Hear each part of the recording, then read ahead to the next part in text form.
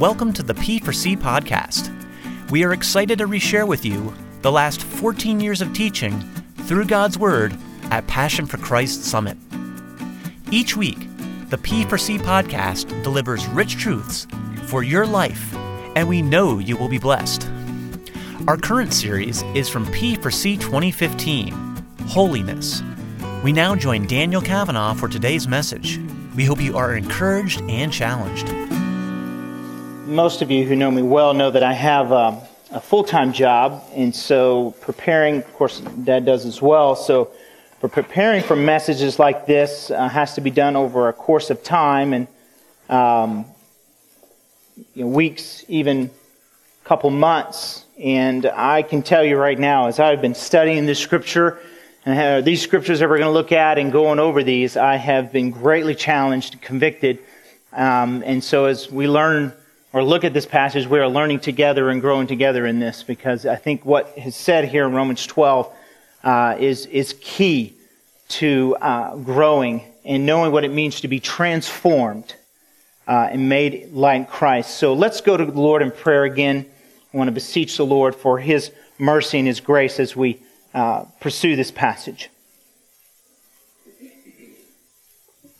Heavenly Father, we thank You for this day. We thank You for all that has happened. Lord, as we have sung already, come behold the wondrous mystery. And that's what we want to do now. We want to behold the mystery of our Lord and Savior Jesus Christ, and what He compels us to do. And Lord, we want to confess that we need You. Every hour, we need You. This moment, we need You. As we look at the Word of God, and I pray now for each one here that the Spirit of God would strip away anything right now that would hinder them from hearing what You want them to hear. Father, I pray that You would remove anything that I say that is not true, and may they only hear the Word of God. Lord, we dedicate this time to You. We commit it to You. In Jesus' name, amen. Amen. How many of you find yourself, whether currently or at some point in your life, living in frustration with your Christian walk or even subsequent growth as you walk with the Lord? Have any of you ever been frustrated? That's just group participation here, okay. We've all experienced frustration. We can't seem to get over the hump. Can't seem to attain. Philippians, we read that passage, or together quoted that passage. Paul says, not that I have already attained, because I haven't yet, but I'm seeking to apprehend Christ as He has apprehended me. We find the Christian life frustrating, do we not? How many of you feel like you do not see growth in personal holiness and therefore that progressive transformation in your life each day? You hear sermons about it, you read books about it, but nothing sometimes seems to click or stay. Maybe right now you're tired of trying to live the Christian life. You never seem to make progress in your spiritual growth. You never seem to walk consistently in that area of sin in your life. Maybe you're just humming along in the doldrums of everyday Christian life. It's just same thing every day. You don't seem to be going backwards, nor do you seem to be going forwards. Or maybe you're the one who is experiencing, it's quite possible, complete joy and satisfaction in your Christian walk. Maybe you're that person. But no matter where you are, all of us, at some point, have experienced frustration in our walk with Christ. And if you haven't, stick around. You will. You will ask God, why? I don't understand. This makes no sense. Frustration. The text before us clearly deals with the root of this frustration and the reasonable solutions to our common problem that arises often in the Christian life. Romans as a whole, if you were to study this book in depth, should be a book that you land and spend excessive amounts of time in. It is full of sound theology and most assuredly will set your thinking on a solid foundation and your feet on a straight path. A brief look at the book of Romans sets the context that we find ourselves in. You see, Paul is writing to the Romans whom he has never met at this point. But he loves them. He cares for them. He knows they need to know more of Christ. With a strong desire to come and visit them and a love and concern for their spiritual well-being, this is what's motivating Paul. In fact, he reminds them that their faith is well known. If you were to read chapter 1, verse 8, and this suggests that the Christian faith has been established there for some time. They've been going for a while. They've been walking the Christian walk. Leaving us with an important note that none of us are above the need for sound teaching. He is also addressing a mixed group of people here, which contains both Gentiles and Jews alike. And you see, Romans is a thesis of the Christian faith, a theological primer, and addresses clearly any Jewish traditions or pagan Gentile understandings that would hinder or even destroy the walk of these believers for whom he is addressing. And the relevance of the truth penned for the early church in Rome so many years ago still stands for us today. The first 11 chapters of Romans, which we don't even have time to even scratch the surface of that, but the first 11 chapters of Romans lays the foundational thinking for the application we now find ourselves landing upon here in Romans 12, 1 through 2. And I want to read those two scriptures there once more. In Romans 12, I appeal to you, therefore, brothers, by the mercies of God, to present your bodies as a living sacrifice, holy and acceptable to God, which is your spiritual worship, or as the King James read, your reasonable service.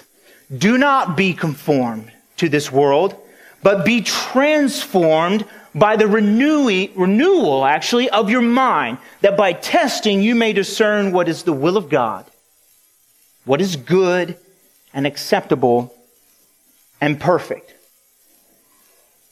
When we speak of holy transformation, there are three things tonight as we look at this passage that I want us to observe and learn, and by God's grace apply as we go from here.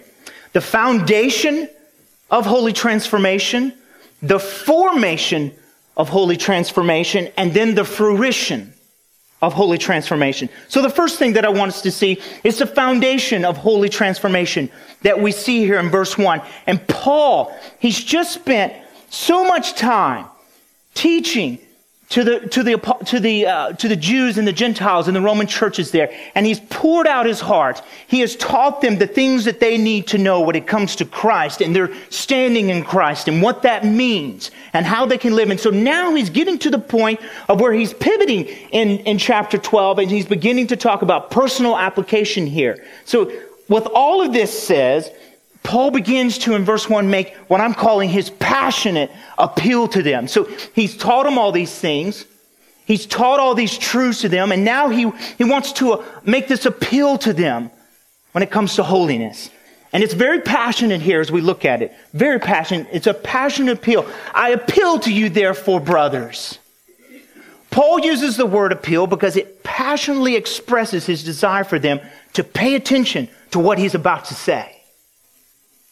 He actually uses this word often when he's talking to other churches and other books that he has written. And he's inviting them. This word appeal means he's inviting them and admonishing, literally begging and encouraging with persuasion and beseeching, but also comforting them all at once. He really wants them to listen to what he's about to say. Then he not only appeals to them, but he also reminds them why he is appealing. And he's appealing to them based upon everything that he's just told them in the preceding chapters. He uses the word therefore. Anytime you hear a word therefore, when you're studying scripture, it means pay attention. Everything that I just said, You're going to need to understand that so that you can apply what I'm about to say now. And so it's therefore. When therefore is used in the Bible, it is a reminder and an appeal to remember everything that preceded what was just said, because it will emphatically shape your thinking on what is about to be said next. One thing is certain. If you do not understand the foundation that precedes chapter 12, you will not be able to understand the call to holiness in chapter 12, let alone heed the call. Therefore, Paul does something real simple. He gives a short but a profound reminder. So he's given his passionate appeal, and as he leads in that, he gives his powerful reminder. By the mercies of God. By the mercies of God, your soul has been saved.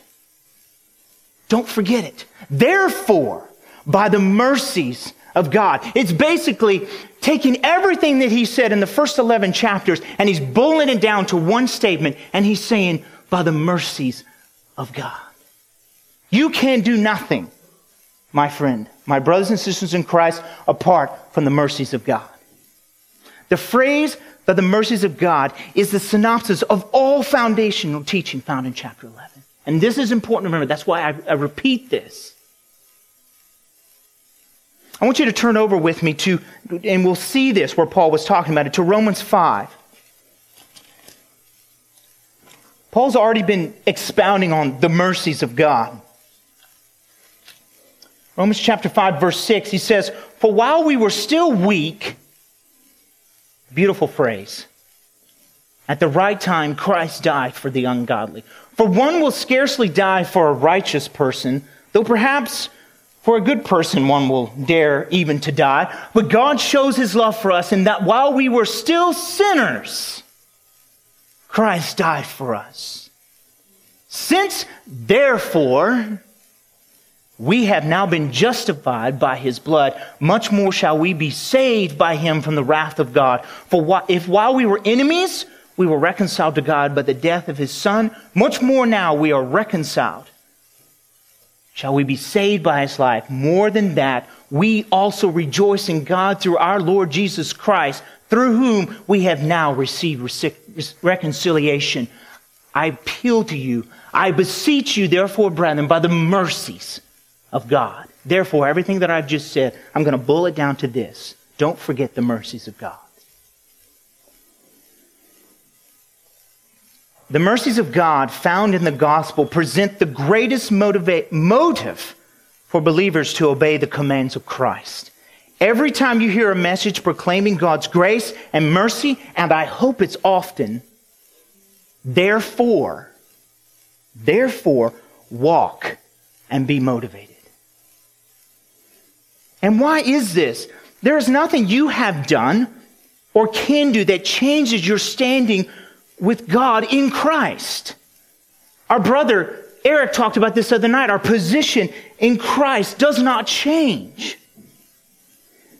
Romans 8:1, there is therefore now no condemnation for those who are in Christ Jesus. The gospel is a glorious reality for the believers to be reminded of and to live in, because it affirms and reaffirms why and how you are able to obey.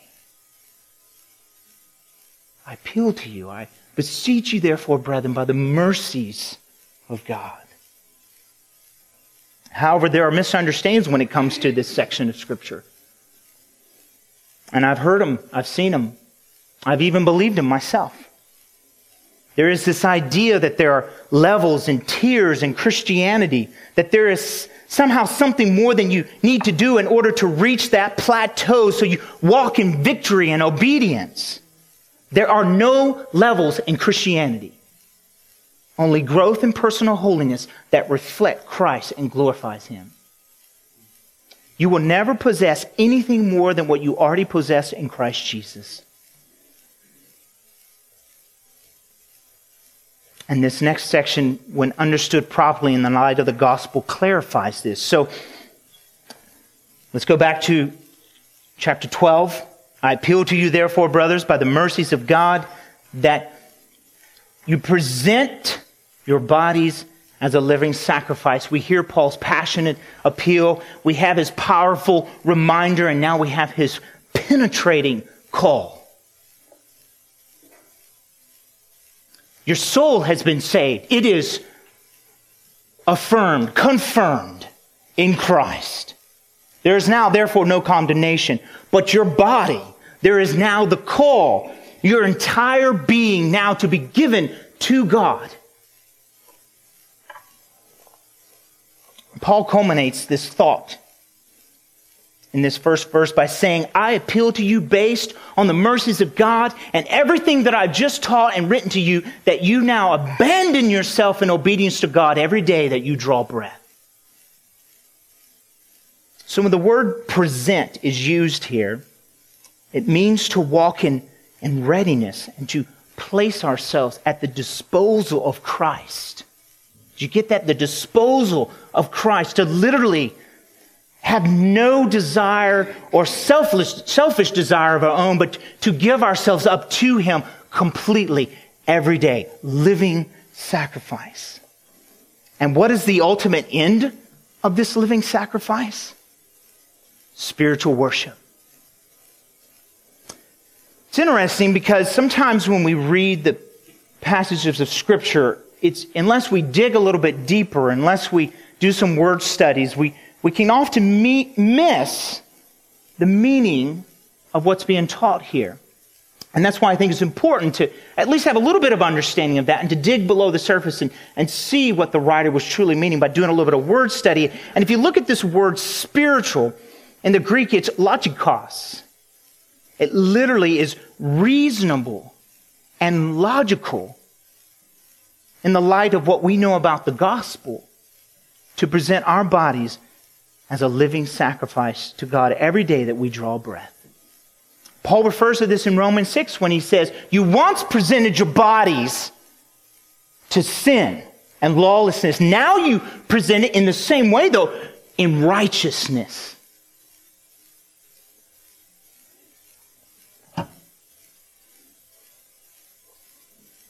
Because the perfect and spotless sacrifice of Christ has been offered on our behalf, we now possess the gospel. There is no need for a high priest to offer sacrifice on our behalf. And he's using Jewish language here.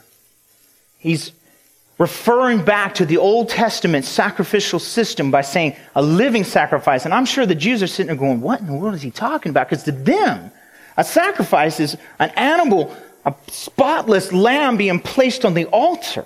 But you see, by the mercies of God, that has been taken care of. And so now what we can do is we can present our bodies as living sacrifices to God each and every day. Before we didn't have that ability. Now we have that ability. And Christ was and is our high priest who is always interceding for us. Therefore, we have been declared priests unto God and can in turn offer our bodies in worshipful response as a living and holy sacrifice to Him. Remember from the Old Testament, when the animal sacrifice was given, the whole animal was offered. Our only befitting response to God is to offer the entirety of ourselves to Him as a worshipful sacrifice. Worship is not necessarily what we do on Sunday. It is a life that is daily surrendered in obedient service to our loving, merciful, gracious Lord. It's fulfilling the biblical command in Ecclesiastes 9:10. Whatever your hand finds to do, do it with your might. Or in 1 Corinthians 10:31. So whether you eat or drink or whatever you do, do all to the glory of God. We are called to a life of worshipful service to our God.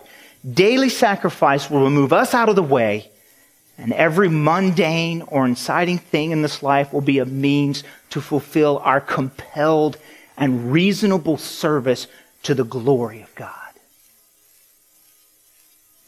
The commentator Everett Harrison, which you may not be familiar with, but someone I was reading over the last month, makes a strong statement regarding this. He says, a living sacrifice, whereas the heathen are prone to sacrifice in order to obtain mercy, biblical faith teaches that the divine mercy provides the basis for the sacrifice as a fitting response.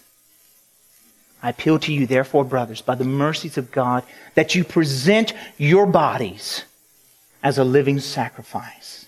But what does a living sacrifice look like? I mean, that's a phrase we use, but I mean, what does that mean? I mean, like, how does that apply to my life every day when I'm going to work? I mean, come on, Daniel, speak my language here. I'm not understanding what you're saying. It may look like, and I don't know your situation, but I know that most of us have similar struggles, so I'll stick with that. It may look like rejoicing in that job you hate. Rejoicing and responding well to hard to get along with coworkers. Contentment with my marital status. Grateful for the dream that has not come to pass. Saying, God, if this brings you glory, so be it. If this is part of your process of becoming more like you in holiness, so be it. Present your bodies as a living sacrifice.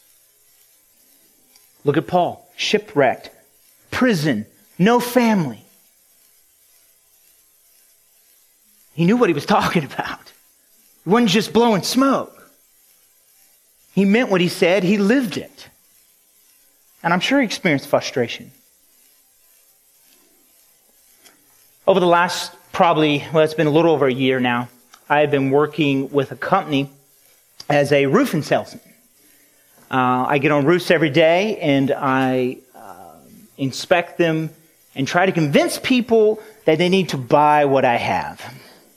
And it's a lot of money. Average roof in the United States costs $21,000. So try to convince somebody they need to spend $21,000 they were not expecting to spend. I'm going to tell you right now, I've hated that job. We've been engaged. You can ask my wife. God bless her. She's put up with complaining. Where I said, I hate this job. But that's not what God's calling us to. And as I've been studying this passage, I'm sitting there going, okay. I beseech you, therefore, brethren, by the mercies of God, that you present your bodies as a living sacrifice. There are no levels in Christianity, only growth in personal holiness, as we said, that reflects Christ and glorifies Him. Only a life that lives according to the motivational mercies of God.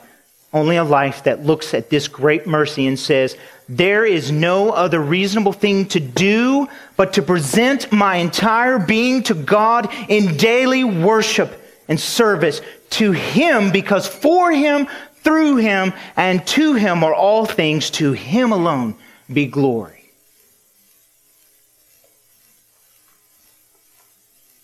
We've seen the foundation. We cannot work and grow in personal holiness and pursue holiness without having that foundation that Paul has laid out there. And so then we move to the formation of holy transformation. We've been challenged by Paul to present. Now it's time to pursue holiness. Presenting your body as a living sacrifice to God on a daily basis means you will pursue holiness. But how do we pursue, and what could possibly hinder us from pursuing? Is there anything that could hinder us? And you said, yes, every day. Thank you for joining us this week. If you have questions about P4C, visit our website at p4csummit.org, or you can email us at info@p4csummit.org. We hope you can join us next week on the P4C podcast as we listen to part 2 of this message.